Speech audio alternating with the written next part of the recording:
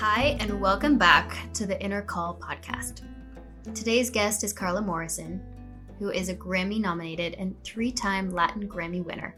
She has a new song out right now that's titled Todo Fue por Amor, and that will be the soundtrack to a documentary also coming out called With This Light. I was super surprised and delighted that Carla actually knew about my work and my book, my journal. We talk a bit about it a little bit on the podcast, but it wasn't actually that surprising once I started speaking to her because she is a huge spiritual soul. I really felt her depth in this chat, and it became really clear to me that she is super connected. For one, she's truly lived a life that is a hero's journey. She's a child of the border growing up in Tecate, Mexico, and she really brought her way up without any kind of formal training. She's completely self-taught in music. She just follows that inner call as to how she wants to create and how she wants to share her voice with the world. And what's more, the first time that I heard her music, I recognized instantly a really profound, deep, spiritual awakening of sorts. It was almost like her music has a deep power to penetrate your soul. We talk about this in today's podcast because I'm not the first to say that to her. And I really love this conversation because I think if you're a highly sensitive person, if you're someone who feels things quite intensely, there's a lot here for you to digest, a lot for you to think about. Carla and I are both highly sensitive people, and we've had to navigate our world and our place in the world. We've had to set our boundaries. We've had to protect our energy. And she's really come into her full power. So that's inspiring and it's motivating, and it will be something that you can really, really apply in your own life. I know that you're going to walk away with a new sense of awe of what's possible when we connect to our inner call. If you have been listening, if you've been inspired, please leave a review, share this with a friend, because surrounding yourself with the people who are also investing in their intuition, it's going to make yours stronger and stronger. So I'm excited that you're listening today because you're giving yourself a huge gift, and I hope that you enjoy our conversation. Hi, can you hear me? I can hear you. I can't see you yet. There you are. How are you today? Are you good? I'm good. I'm glad you're here. Thank you for being here. It is really exciting for me. I have fallen in love with you through your music. Like, absolutely fallen in love with you. And so it's such an honor now to get to chat. It's like a dream come true. You get to listen to your artist and then be like, oh, wait, I have all the questions. So I'm really, really excited. Thanks for being here. No, thank you. I'm so happy. So good. So we got to meet only just recently, and I have so many questions for you because as I've been listening to your music, the first thing that hit me was that you really speak from your heart and from your soul. Do you feel that way when you sing? Do you feel like there's a part of you that kind of comes out? I mean, I do feel like when I sing, it's like it's always like a healing experience for me when I sing. It's not something that I don't know if I actually knew that consciously, but I always feel like I heal myself every time I sing. And I honestly, I don't think my voice is the best. I feel like I've heard so many beautiful voices that I'm like, wow. But I do get the feedback of a lot of people saying that my voice gives them a lot of peace and a lot of just like a calming sensation, even sometimes with when they don't understand what I'm saying. It's always been very like a very healing experience. So when I sing, I always feel like something's happening, and I don't know exactly what it is, but something's going on. Something's going on. I love it. Well, so that everybody knows what that something is, I'm going to play your Disfruto song, which I think captures it. Just from the moment that I heard that first note, I was like, oh, yes, there's a being in there. So I want to play it, if that's okay, just for a few seconds so that everybody has an awareness of what it is that the healing is referring to, because I think you can hear it on here. So I'm going to play it and hopefully this will work.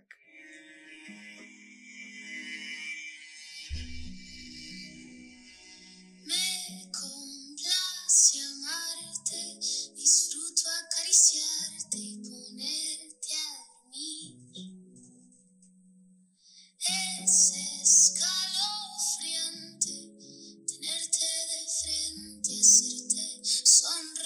Ah, it's so pretty. I wanted to play that because of what you said, that you feel that something is healing for you as well as healing for the audience. When you sing, when you talk about it being a healing experience, there was so much that you said that I wanted to unpack. What is that experience like for you? Is it a trance state? Do you feel like part of you disappears? It's funny because I've always felt like when I write songs or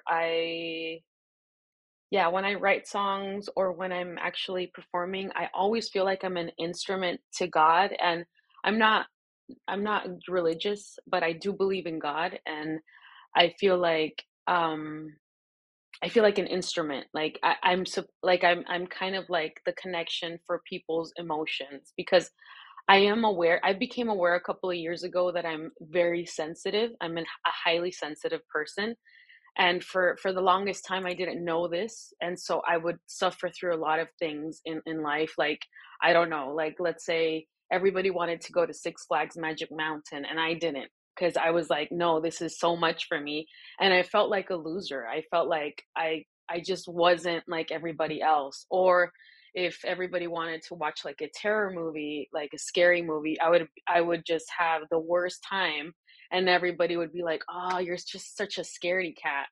And or if like emotions would take over me and if I was very overwhelmed, I just, I just felt very scared. And so I when I learned that I was a highly sensitive person, that made a lot of sense to me. And so I finally took the time to really create spaces for me where I felt safe and where I felt secure.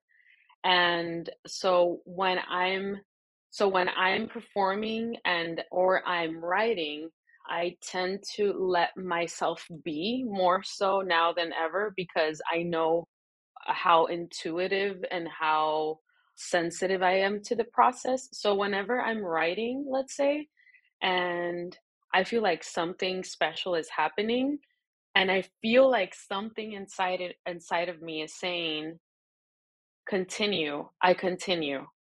But if I don't feel that, I kind of let it be. And with when I'm performing, I I try and always get into a space where I feel like I'm really sending the message of the song, because I have this idea in my mind that I am so responsible for the person that came to see me.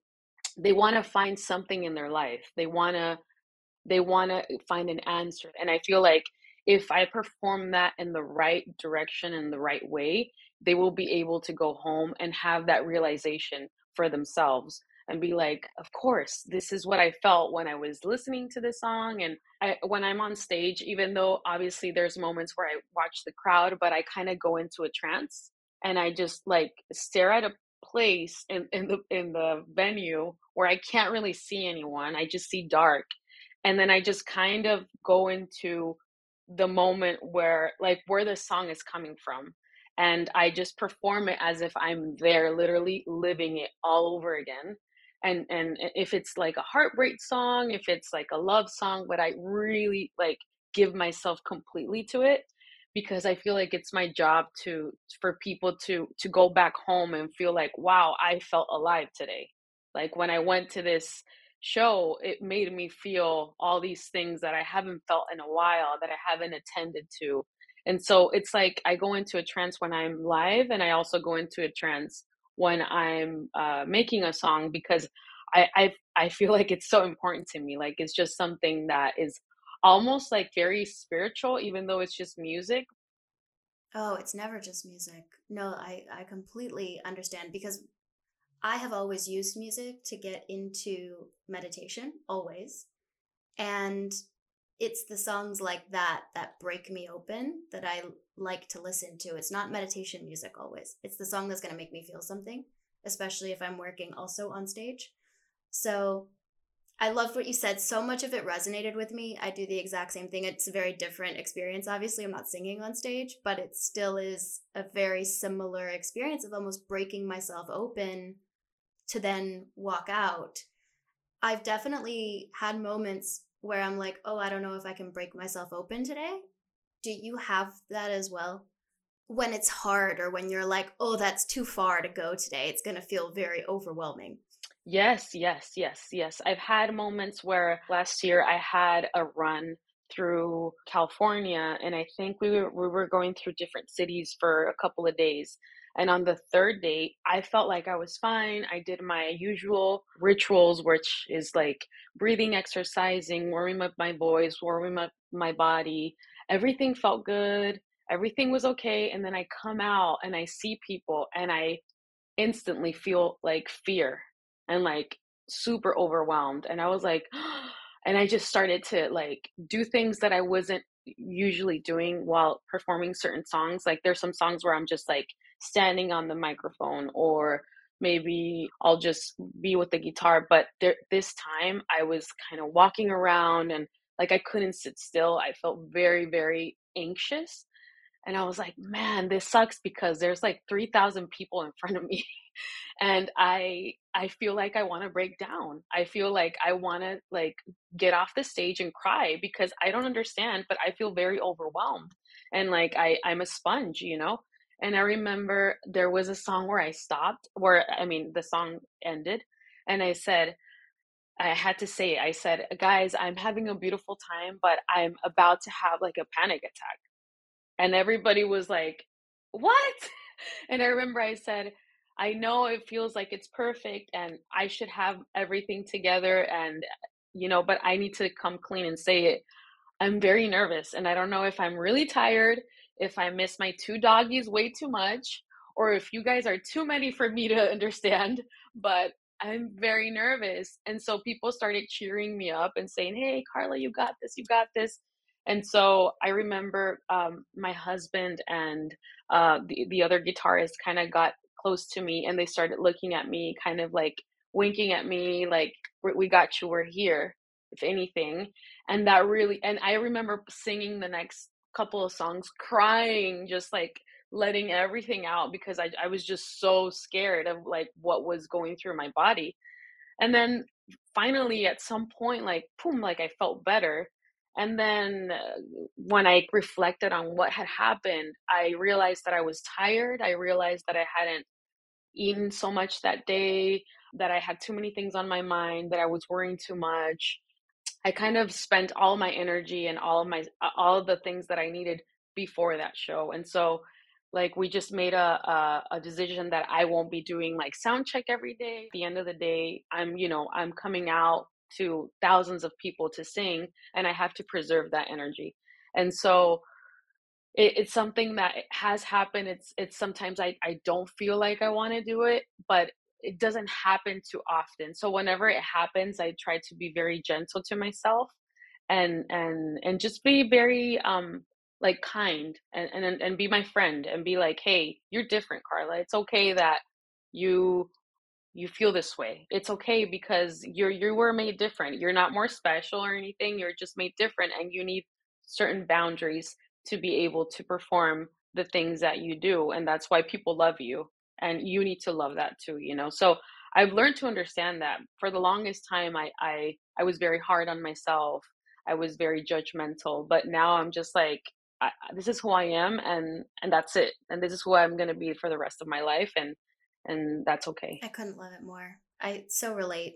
I so relate. I feel like I grew up with this idea of gotta do it perfect, and being an overly sensitive child means that, and as an adult I'm overly sensitive, so it means that I might want to do that thing, but I've had to learn to sit my butt down and be like, that's not you, and that's okay too, right? So I find it amazing that you mentioned the highly sensitive person. I myself bring it up in class all the time with students.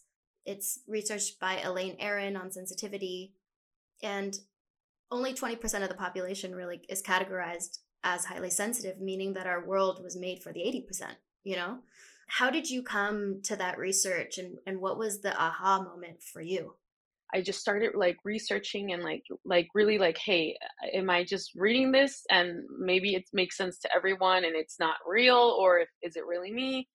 And so I just started reading books about it and articles and videos and things like that. And it just made complete sense. And I remember just it kind of made me reflect on the time on my, on my life and all the things that I've done up until that point. Because also when I found that article, I was living in Paris, France, where I had moved because I when I was 23, I started, making albums and touring, and it was all like really work oriented.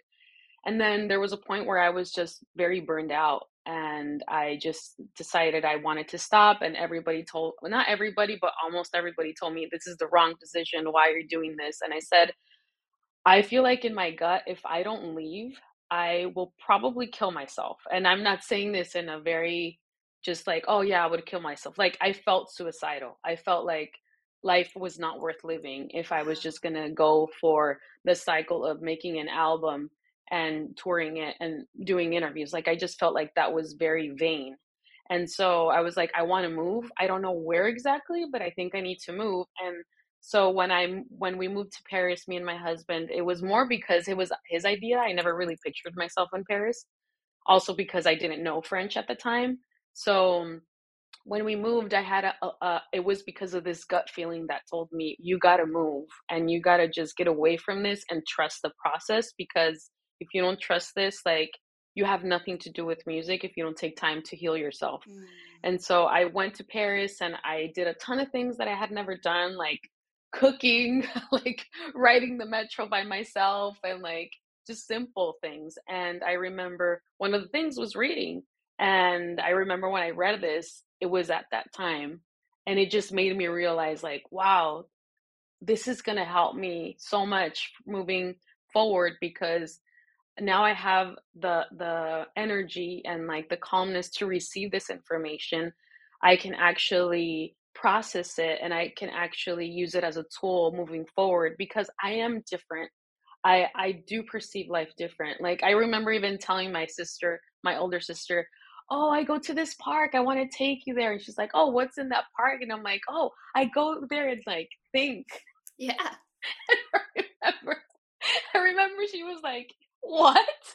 You go there and, like, reflect?" I'm like, "Yeah." And she's like, "You're deep." I'm like, "Why?" And she's like, "Why would like, I wanna go to the mall, I wanna go to, like, have, like, girly stuff." And I'm thinking, "Wow, she's right."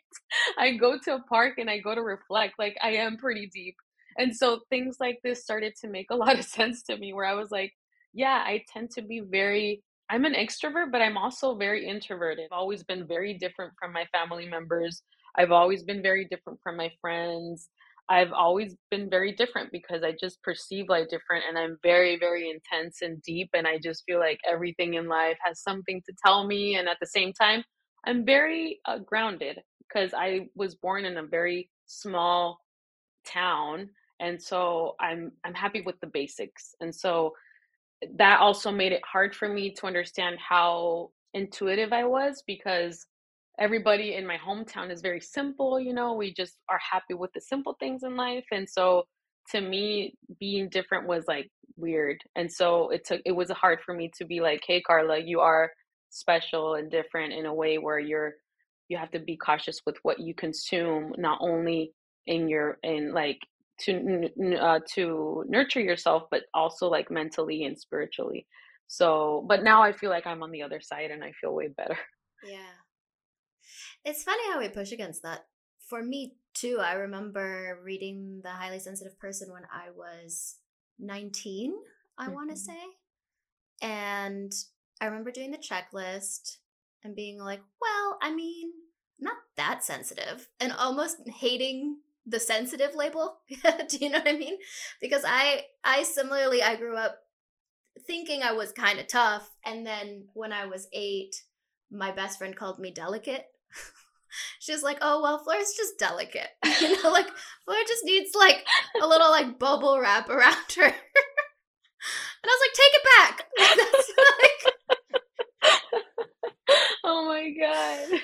you know, but at the same time, she also was like, "You cannot sit still. Like I need to give you lazy lessons." So it was this interesting childhood of being very sensitive but still being very driven. And I think that's always been seemingly for people who kind of get into the highly sensitive research or identify themselves as that, it's a hard thing to understand that you can be sensitive and still be extroverted, or that you can be sensitive and still be super driven and want to go like change the world, right? It just because you're sensitive doesn't mean that you are going to be this hermit who Yeah. doesn't want to go out and do big things. It's just your nervous system works differently. Yeah, yeah. No, I totally get you. I totally get, because I always felt like I wanted to change the world and do things for other people and fight for justice and just be so like, so yeah, I totally get you. I never felt like I didn't wanted to go out in life or do anything. I actually felt like I wanted to do so many things, but I also felt very guilty, like why do I want to do so many things that stimulate me so much, and then I'm going through hell while I'm doing those because I'm like, so much information and people are looking at me, like it's just so much, but I want to do it. And so I always felt conflicted until I started to really treat my work in a different way, where it was like, okay, yeah, this is all part of it, the fame and the recognition and people wanting to know your business way too much, but you're doing it for a higher purpose and a higher reason, that other people, maybe some people that you won't ever get to meet, they'll listen to your album and they'll feel healed, and that's really the whole point. And there's so many of us that feel lonely and feel like nobody understands you, and you just feel like, man, there's nobody in the world, and then you listen to a song and you're like, wow, this person did feel the same way I felt, and they feel connection. And I feel like as humans, when we feel connected and we feel like there's somebody out there that is like us, it's such a beautiful feeling, because we're so separated in this day and age. And also, we're in such different cities and towns, and the way of thinking can be so different from like somebody from the city, from somebody from a town, and it's just a lot to process. And so to me, it's like, okay, it comes with all of that, but I will risk it just because I feel like this is a higher purpose of why I make music. Yeah. So what does that look like now? After that point, you are experiencing major burnout, major suicidal tendencies. That's overwhelming for anyone.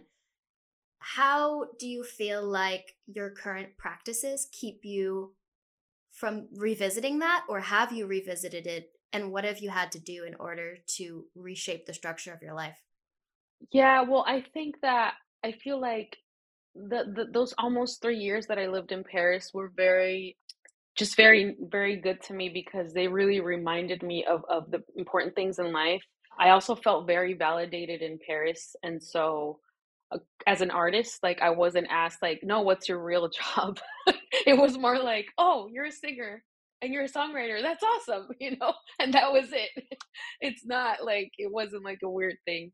But it's funny because I did move from Paris to LA, which is like the counterpart of like life, and things like that. And so I remember the first year it was a little bit of a shock, but we were still in the pandemic. It wasn't like a huge transition.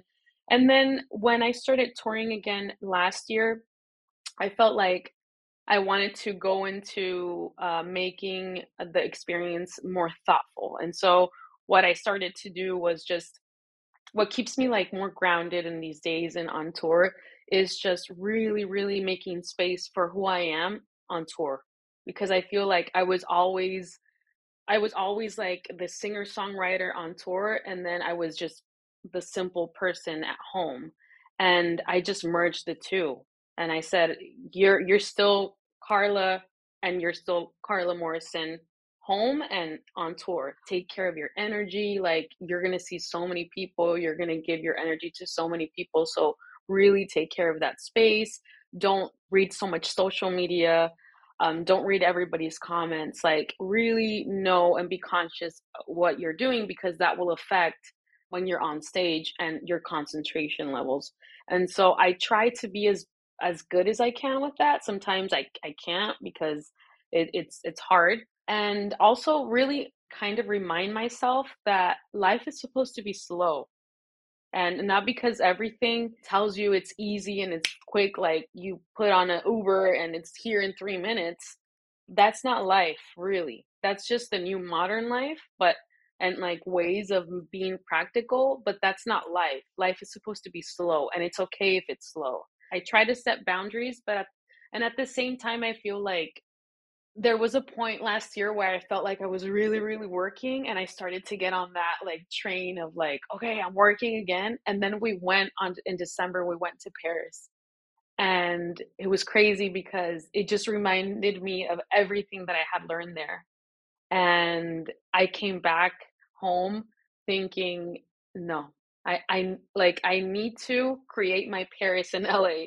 I need to create that. Like I need to never forget that, Hmm.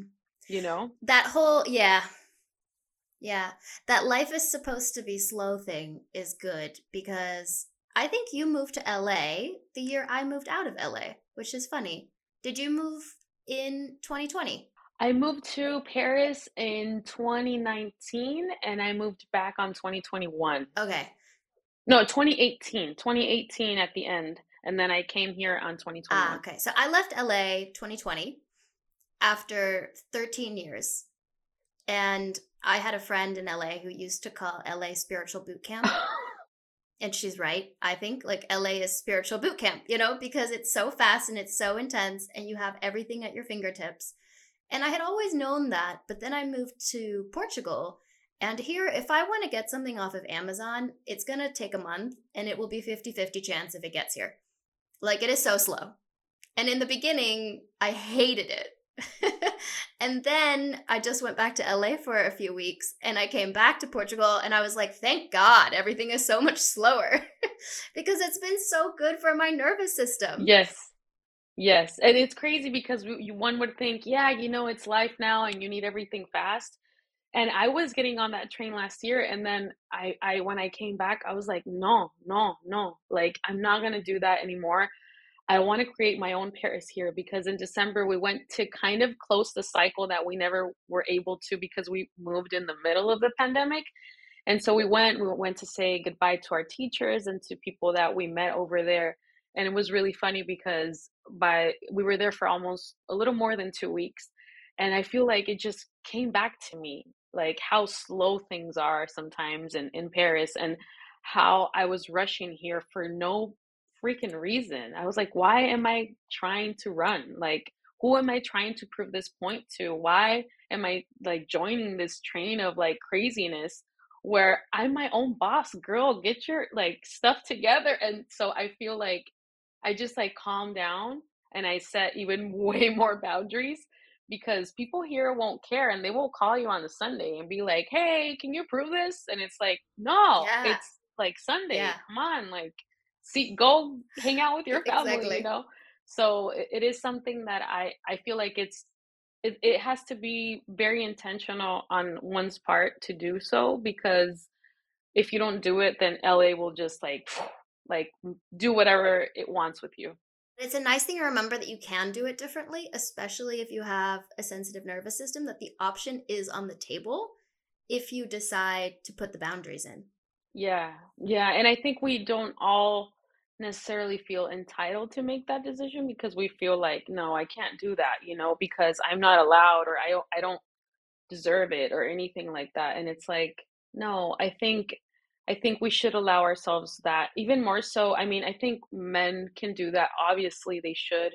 But women, we tend to be very caring, very maternal, very there for anybody that needs us. We want to help and save and sometimes we just need to make time for ourselves because we're very important and everybody needs everybody wants a little bit from us sometimes when we're like a friend, a girlfriend, or a mom, or etc. So it's just reminding ourselves that we can do that. And also, I say this also from a Latina point of view, like as a Mexican, because Mexican women tend to be very hardworking, and we take very seriously, like just to provide and to help and to cook and to just be like be very caregiving and I think it's something that we need to just remind ourselves that we're allowed to do that too and that it's not a thing that Europeans can do and people from first world can do. We can all do it. Absolutely. Get the kids to help out, get the husband to help out, like just rally the troops. I couldn't agree more. Like They've got hands. I come from a Dutch background, and I will say I'm lucky in that way, in that it's pretty equal in terms of expectations. I grew up with a very equal household. But I've definitely, my parents actually live in Mexico now. Oh, wow, that's So awesome. they are, yeah, yeah, they love it. They're fully there. They're in San Miguel de Allende. Oh, wow. Um, and and I actually wanted to ask you about your Mexican roots, because one thing that I love about my parents is they are true immigrants. They moved to the US. We moved when I was younger, and they fully integrated. And now they've moved to Mexico, and they are fully integrating. Like, they are doing their absolute best as people who are learning a new language in their 60s, which late 60s, which is very impressive. Wow. But they have um predominantly Mexican friends. They don't really like to hang out so much with the expats. They like really, really try to immerse themselves. And they were recently invited before Christmas. I didn't know this, but in Mexican culture, there's 10 days before Christmas where there are Hmm. family gatherings, and it's very prayerful, it's very devoted. And it made me wonder how much of your spirituality has been derived from Mexican culture. What did you hold on to? What have you let go of? What does that look like for you? Well, it's funny because I grew up with an interesting family because I mean, first of all, I was born and raised in Tecate, Baja California, which is like a little town, a border town with San Diego. So we never really felt completely Mexican, but we also never felt American. We just kind of felt like in the Mm-hmm. middle. Also because my dad was from Durango, and then when he was like 13, I think, or 14, he told my grandmother like, "Oh, I'm gonna move to like San Diego." And my grandma was like, "Okay," like she didn't believe him, right? And he moved. He just left, and he crossed the border as like when there were no borders before. So he just crossed the border. He met this guy. This guy gave him a job, and then he adopted him, and then my dad became very American from like I'd say like from his 13, 14 years old up until like 20 3 or something, or 25. He lived with this man which is he's was like my adopted grandpa. And he and so my dad was kind of like very American and kind of Mexican, like half and half. And then my mom is from Mexicali, which is also a border town, a little more into Mexico, but she didn't know any English.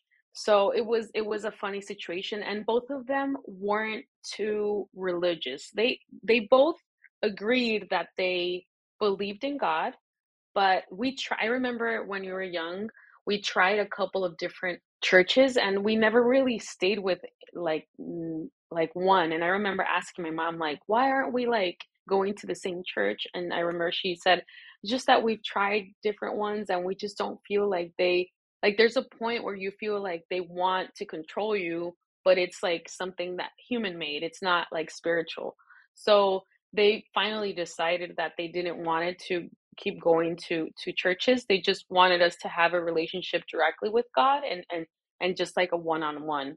So I've never had like, oh, like very Christian upbringing or a very Catholic. It's always been kind of like just believe in God, and trust that God will help you, you know.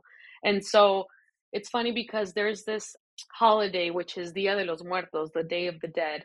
And we were in Mexico City because I lived there for 7 years, and they had a big parade, and everybody had a little altar for their loved ones. And I never really did that when I was in Tecate. We would just that day we would go visit my grandma and like our loved ones to the cemetery, and we'd just take flowers and spend a couple of hours there with them, and kind of clean their little place and things like that. So it wasn't like we did like all these things. So a couple of things that traditions that in Mexico they live. I just don't really.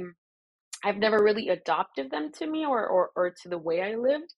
But I do feel like that's something that I kept always, was my mom always telling me, God's with you. Just ask and God will provide, and just have faith. have faith, Mija. She would always tell me, have faith, Mija. You'll make it. You'll see it. It will happen eventually. It won't, you know. And so I've always like kept to myself to have a relationship directly to God, as if he was like literally my best friend, and just like tell him exactly how I felt. And so that's culturally, I've never really got something where I feel like, oh, I took it with me and I took it all over. I never felt that way. Oh, that's really beautiful, though, that relationship with God. Do you feel when you decided to go into music? Because I read, if Wikipedia is right, I don't know if Wikipedia is right, but it said that you dropped out of college and then decided to pursue music. And I wonder, was that a conversation with God? Was that like, you know what, I'm going for it? Well, it was funny because okay, it was funny because when I was around 16, when I was around let's say like 14 or 15, of some friends had a band and they invited me to sing. And I remember I sang, I was very nervous. My parents were like, "Why did you tell us that you sang? You sang so good." And I was like, "Well, I was scared. I don't know." And then something just told me, you know what? Like, you need to move to the US, because at that time, my older brother and sister were living in Arizona. So something told me you have to move because so you can enter college and study musicology. And I thought, okay, so I'm going to do that. But I also felt like I had to get ready for something. Something in my heart and in my gut would tell me like you have to move. And I remember when I was 16 years old, and I remember my mom told me there was a point where my mom was like, Mija, you don't have to move. Like, do you feel like we're telling you this? Do you feel pressure from us? Have we said something that is making you feel this way? And I remember I told her, no, no, I want to do it because I have to do it, mom. And she was like, but we don't have to do it. And I said, I know, but I have to. I remember I told her that I had to. And I never told her about my intuition because I didn't want to sound crazy. But I did tell her, like, I just feel like I have to do it. And so when I moved, I was 16 years old. I remember my sister and my brother lived in a super small apartment, and I chose to live in their living room out of my suitcase for like 2 years, all because I had this intuition that I had to just live there, and I had to go to school, and I had to make it work because I was gonna face so many challenges, that these challenges right now at that moment were gonna prepare me.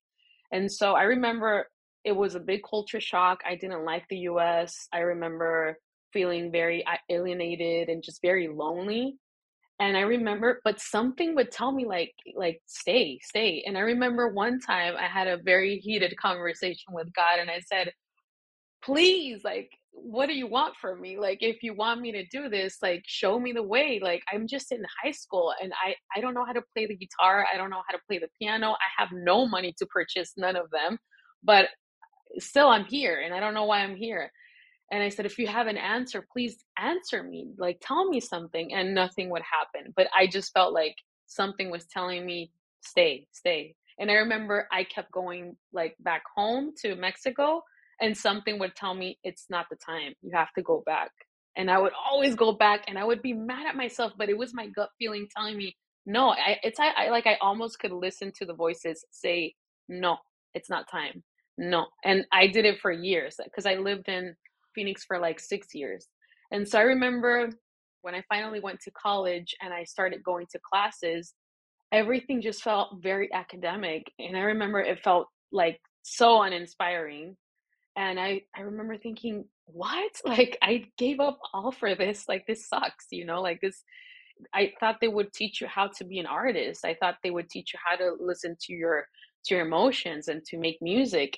And I remember I dropped out. And I remember my brother told me, how can you just drop out? And I just said, I just don't feel it in my gut. I don't feel like this is right for me. I'm just gonna pursue it myself. And so I just like saved up money. I bought myself a piano, and I taught myself how to play the piano and the guitar. And up to this day, I just played intuitively. I don't know many chords. I don't practice daily. I None of that. Like, I just do it from my heart. And so it was something that later on, when I went to Paris and I actually went into conservatory of music, I learned that all of the songs that I've created from my heart and that have given me even Grammys, I'm like there's people that study for this stuff. There's people that actually go to school all of their lives to actually be like a great artist. And then there was a moment where I realized, wow, this was my calling, and like I haven't been able to see the value of my talent until now, because I would see all of my friends and like do their solos and do their things with their instrument, their saxophones, and it wouldn't take me long to really just do a solo or try and do something right, because and I started to understand it was all because of my confidence and like the trust that I put in my voice and my talent, I guess.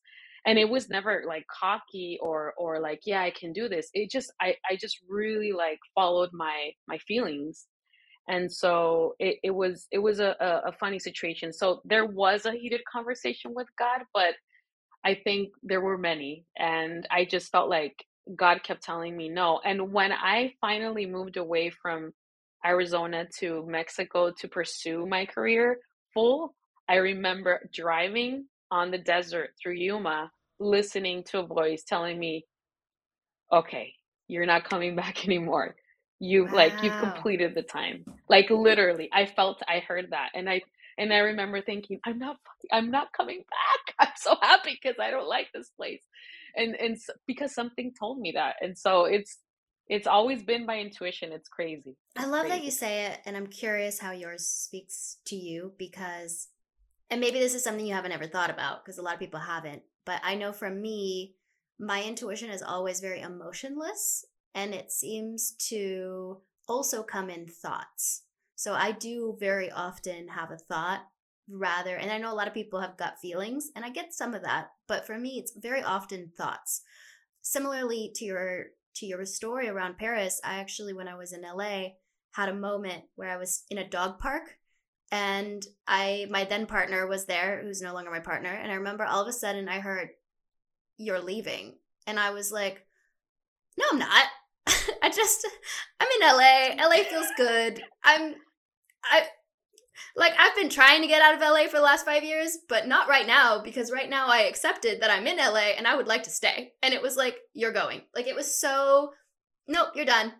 And I remember looking at him and being like, "I think I'm leaving Los Angeles." He's like, "Well, with me?" I was like, "I don't know. The voice didn't tell me that." Like, I'm not sure if you're coming. Oh Do you know? Which seems crazy, but I mean, yeah, he didn't come. Unfortunately for him, but I did. I was like, "Oh my god!" And then I tried to not listen to it, to be honest, for about a year, and I thought, "Oh, I just need new pillows for the house. I just need a nest." Like, like I'm not leaving, and then it became very clear that I was. So I'm curious for you because over the years I've really started to appreciate that that voice has a different caliber. It sounds different. It's not my own voice. So I'm curious for you what that intuition voice sounds like. It's really funny because it's not like I can hear it, but I can understand it. It's so strange. Like it has happened to me many different times in many different situations, even recently, like just and it's not that I can actually understand it. It doesn't like have a tone of voice, but it has, but it just is. I wouldn't be able to tell you like, oh, I heard it, but it's almost as if this voice had no tone or no. I can't say if it's male or female. It just feels very clear, and it's like I totally understand it, and I don't really share it a lot. I don't really tell these things to a lot of people because I feel like a lot of people would probably be like, okay, whatever, but Yeah. I believe in it. I believe in it, and I feel very, yeah, just like it makes a lot of sense. So I've never heard the tone, but I've felt it very clear in my mind. Mm. Do you get emotions with it as well, or gut feelings? Is there any other body aspect to it, or is it just the tone of, or the awareness, maybe? Hmm. Yeah, no, I just feel when I've like if I reflect on it and when I've heard these voices or these messages, I've always felt a lot of peace. Mm. like a lot of peace, like something, as if like something that gets close to me and is telling me these things is like something pure, like pure and clear. But I don't feel fear. I don't feel anything. Just I just feel very like calm, like as if something like a realization, but it's not a realization because I remember various times when I've heard these messages, I just like I'm like like I just get like very like surprised, like, oh my God, like something just came to my mind and it makes complete sense. So yeah, something like that. Amazing. I love it. And then you and I talked about this briefly because you have a new song coming out, new single titled Todo Fue por Amor, which is the soundtrack of a Hmm. documentary with this light. It's a legacy of Sister Maria Rosa Legol. Um, and you wrote the single, and I wanted to talk about that as well because you wrote me an email about having a really interesting story around that. So I'd just love to hear it from you and discuss it a little further. Yeah, so when I was told about because my manager told me, hey, there's this movie that they're doing for a nun in Honduras, and they are interested in seeing if you would like to watch the movie and see if you get some sort of inspiration to make a song. And I said, okay, I'll try it. I remember it was the beginning of last year, and I watched it, and I remember I thought, okay, at some point I'll sit down in the piano and I'll see what I can write. But I wasn't making the time. I was kind of like, because I've had many different offers where they asked me to write a song, and then I know that there's many other people trying to make that song. So I wasn't like, oh, this is me special. It was more like, okay, I'll get to it at some point. And then there was a moment where they were like, hey, are you gonna do it? I was like, oh wait, okay, yeah, I'll make time for it. So I remember I went to my piano, I sat down, and I started playing, and then I thought, how can I write this song so it makes sense to the people, because this was actually going to be the credit song. So I had like a conversation with myself, like saying, okay, the people that she helped, which is 86,000 kids that are now adults, some of them, they're going to go and watch this movie. And at the end, obviously, after seeing, you know, somebody that saved their lives, they might want to listen to something that gives like warmth to their heart because she's already gone, she's passed. And so I said, well, how can I write a song like this? And then I thought, well, something told me like, well, like I thought, well, maybe like a maternal song, like kind of like a parent song, like something that you would tell like your kid. And I thought, but how can I accomplish that if I don't have kids? And so I was just kind of thinking, and then I remember I prayed. I said, God help me to get to this song. Like I don't know exactly what I'm supposed to do, but I want to do something special, you know? And I said, okay. And then I started writing and I started making, and it was so easy. And I was like, I remember I started writing the lyrics, and it just like everything. I was like writing and I I almost felt like a rapper because I was like coming up with lines like very easily. I was like, "Oh my God, this fits perfect and this rhymes perfect." And then I just kept going and I was like, "Where am I getting these?" And I started to question, "Where am I getting these feelings from?" Because I'm not a mom and I'm not a dad. And then I kind of felt like the nun, Sor Maria Rosa, and my dad were there.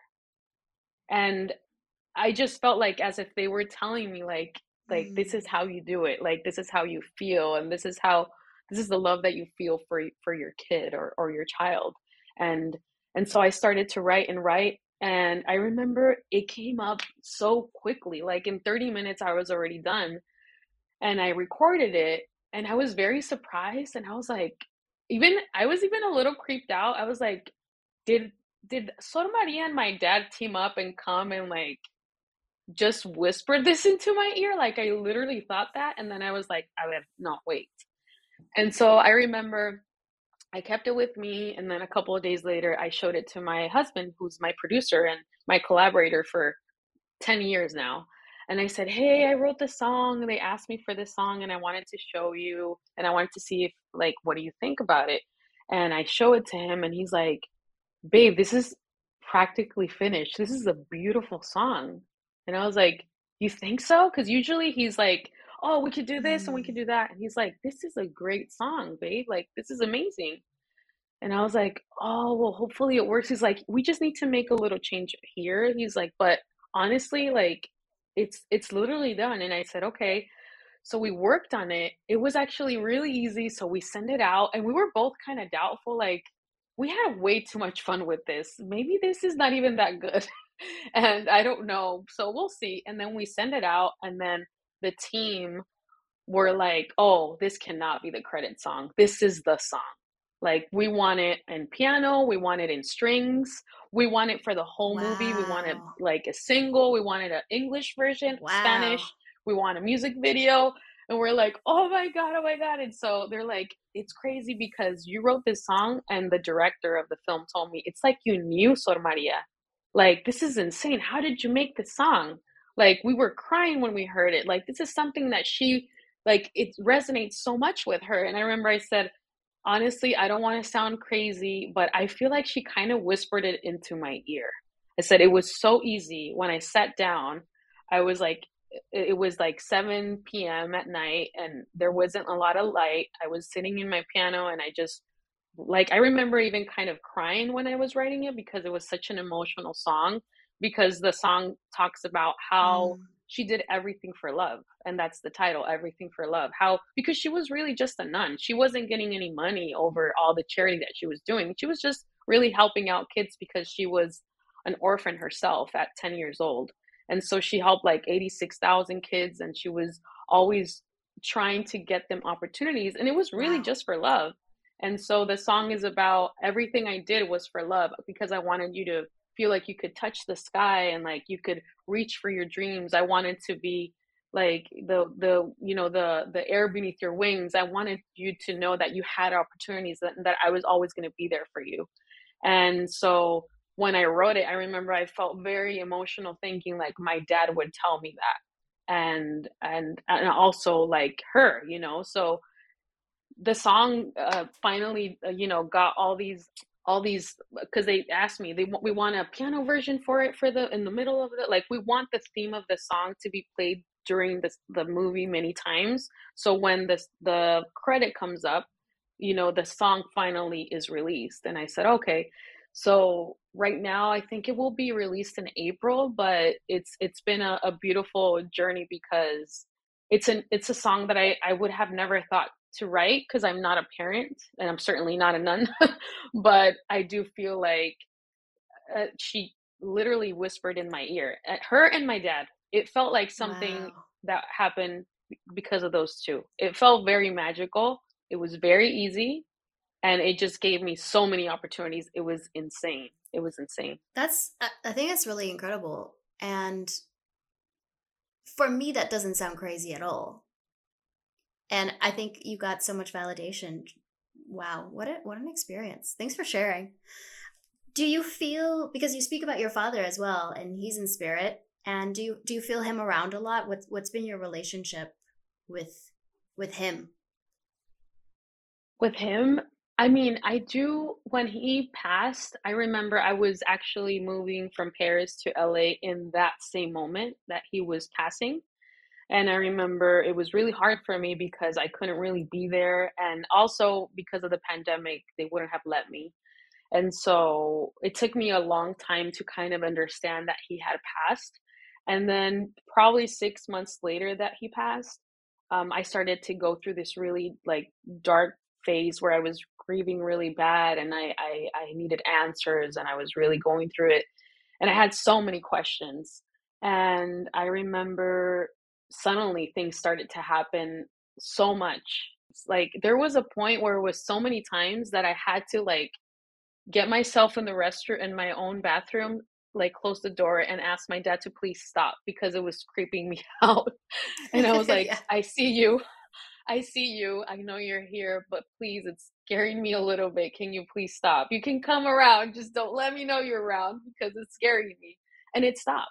But it was funny because it started happening first with like I would take my doggies out on a walk and butterflies would like come around and would come around and they would always make me think about my dad. And I was like, why would I think about my dad with butterflies? Like, if I would see maybe, like, Mm.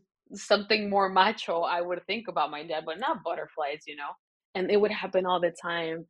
And then there was a moment also when, like, I started feeling like he would whisper in my ear, like, "Go see your mom. Go see your mom." And, like, I would feel like, "Oh, I have no time," and but just something would tell me, like, "Go see your mom. Go see your mom." So I would go see my mom, or there was a moment where he never took me to Disneyland. I mean, he did take me, but I was like 11 months old, but that never really happened when I was older. And I remember when I went to Disneyland, my dad was a big fan of Neil Diamond, and I went to Disneyland the same year he passed, and I went with like some family members.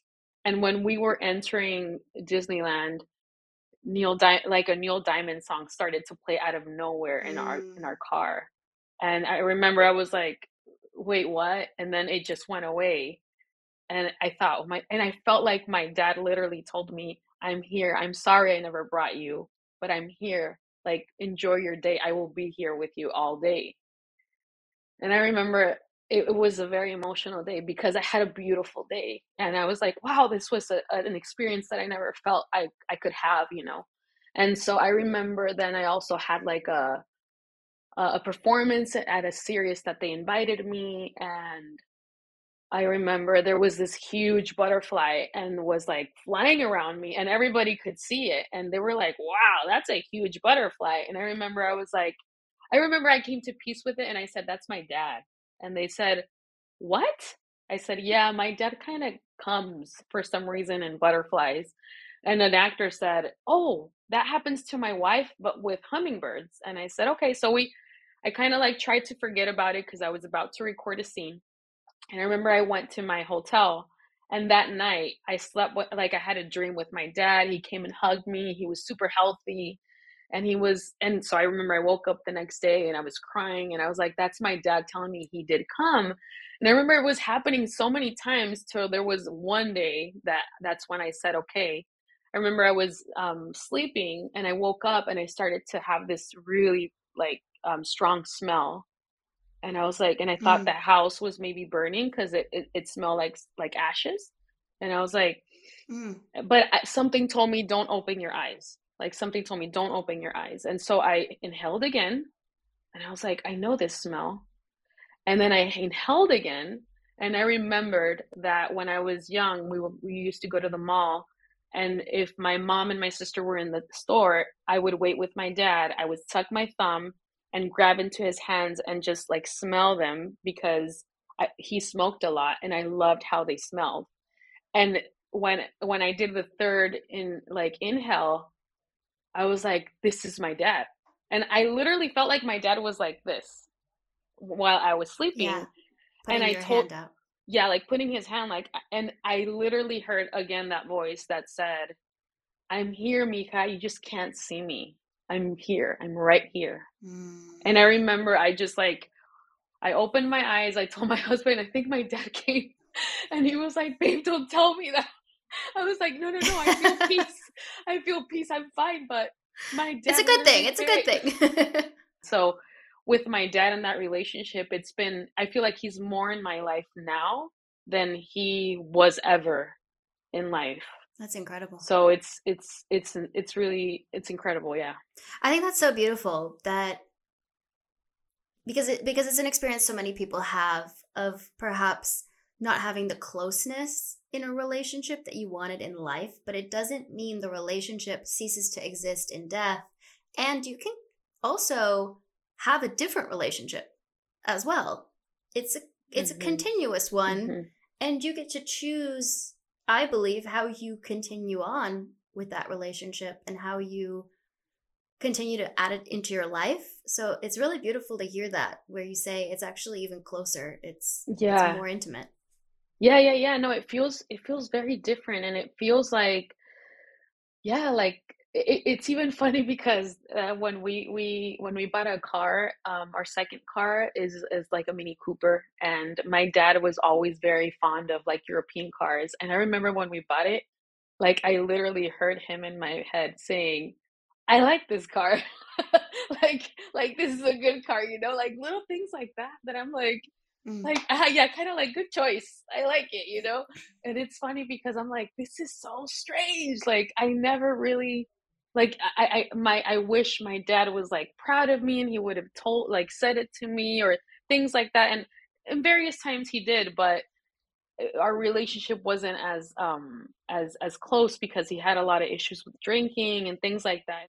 But yeah, it feels like my dad is in some way, like, my dad is really here, like, he comes and checks and he knows, and it's almost like I kinda can ask him, like, "Oh, Lalo, please help me, like, help me with this," or, "Get my mom a boyfriend," or, like, "Help me to so she's not by herself," like, things like Yeah. that, but it's very interesting, and I almost feel it's really weird because I never really thought I could do that contact, but at the same time, it feels very natural. Mm. So and also it kinda makes sense with who I am and how I live my life, my whole life, because another thing that happened really funny when I was, like, 8 years old, I remember there was this recurrent dream that I would see this man when I would go into a house. There was like snow, and I would go into this brown, dark brown wood house.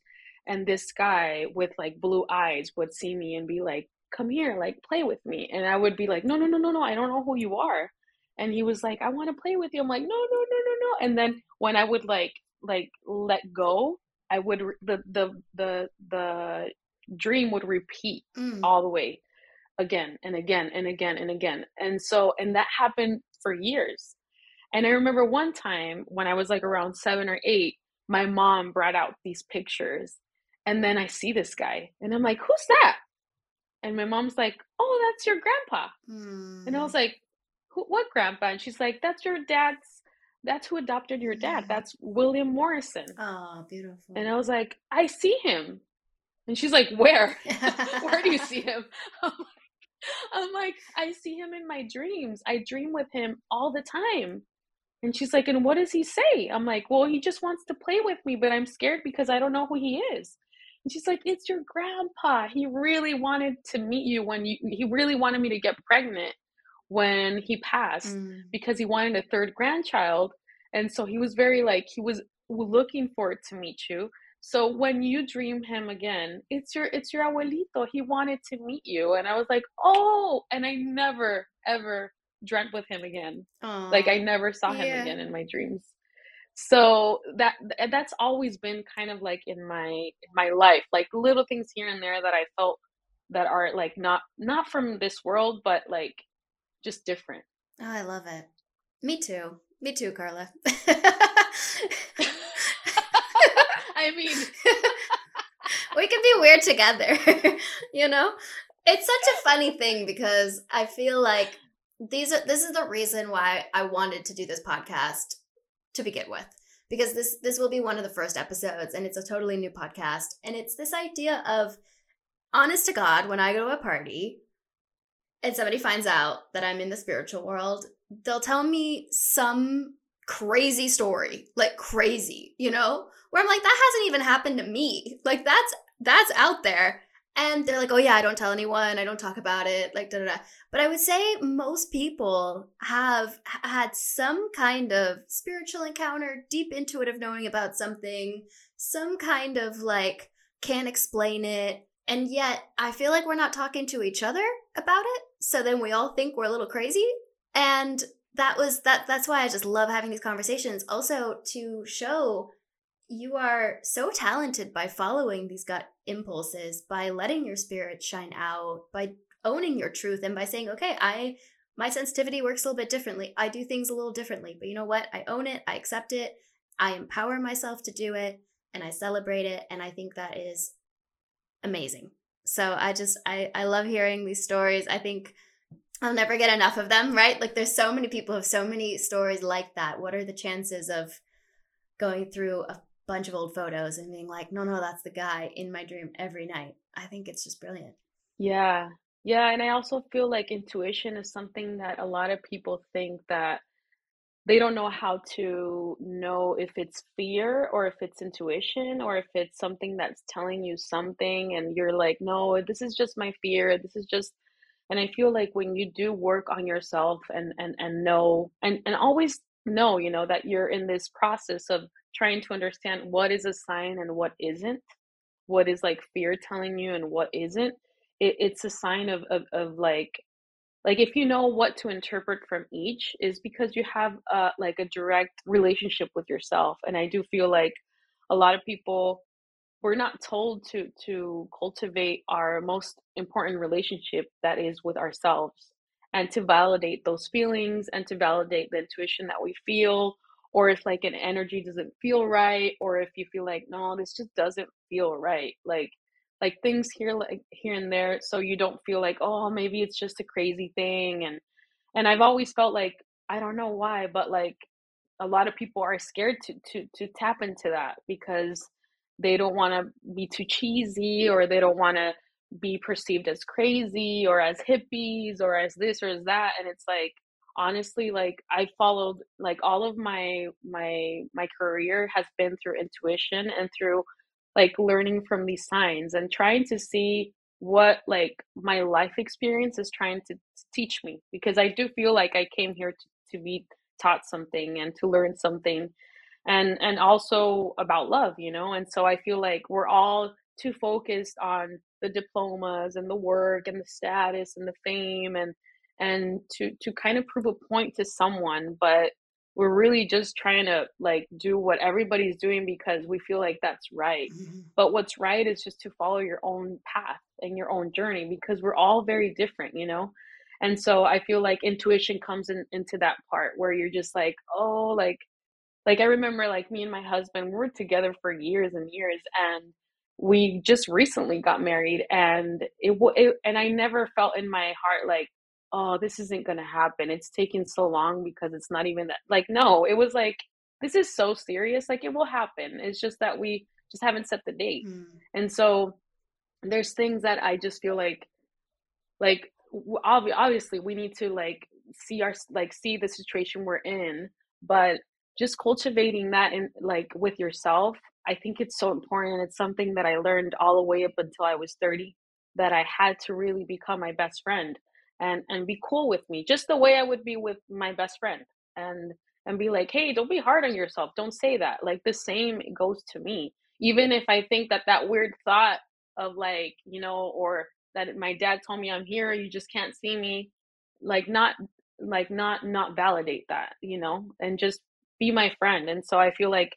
there's a lot of people out there that just don't know how to be their own friends, and I would definitely recommend being your friend, because life can get lonely when you're an adult.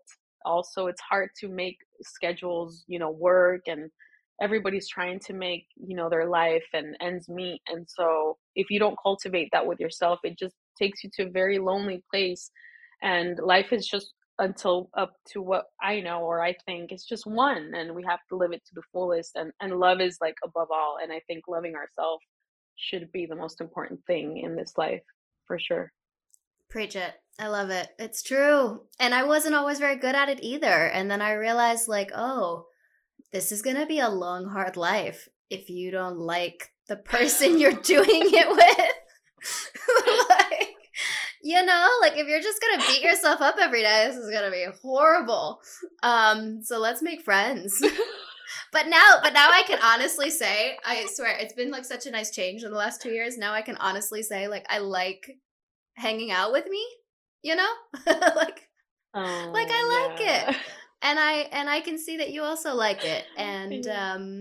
And I think it's such a victory in my own life. And it is something I would want for Yes. everybody because I definitely didn't have it for a while there in my 20s, I would say. And Yes. and I think we also live it's such an important message, and I'm so glad you bring it up because we do live in a world where there's so much external feedback telling us what's not good or what we should fix.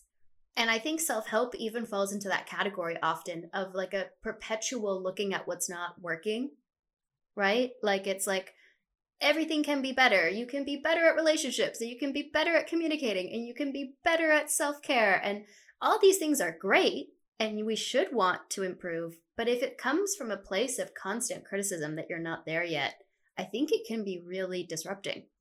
Mhm.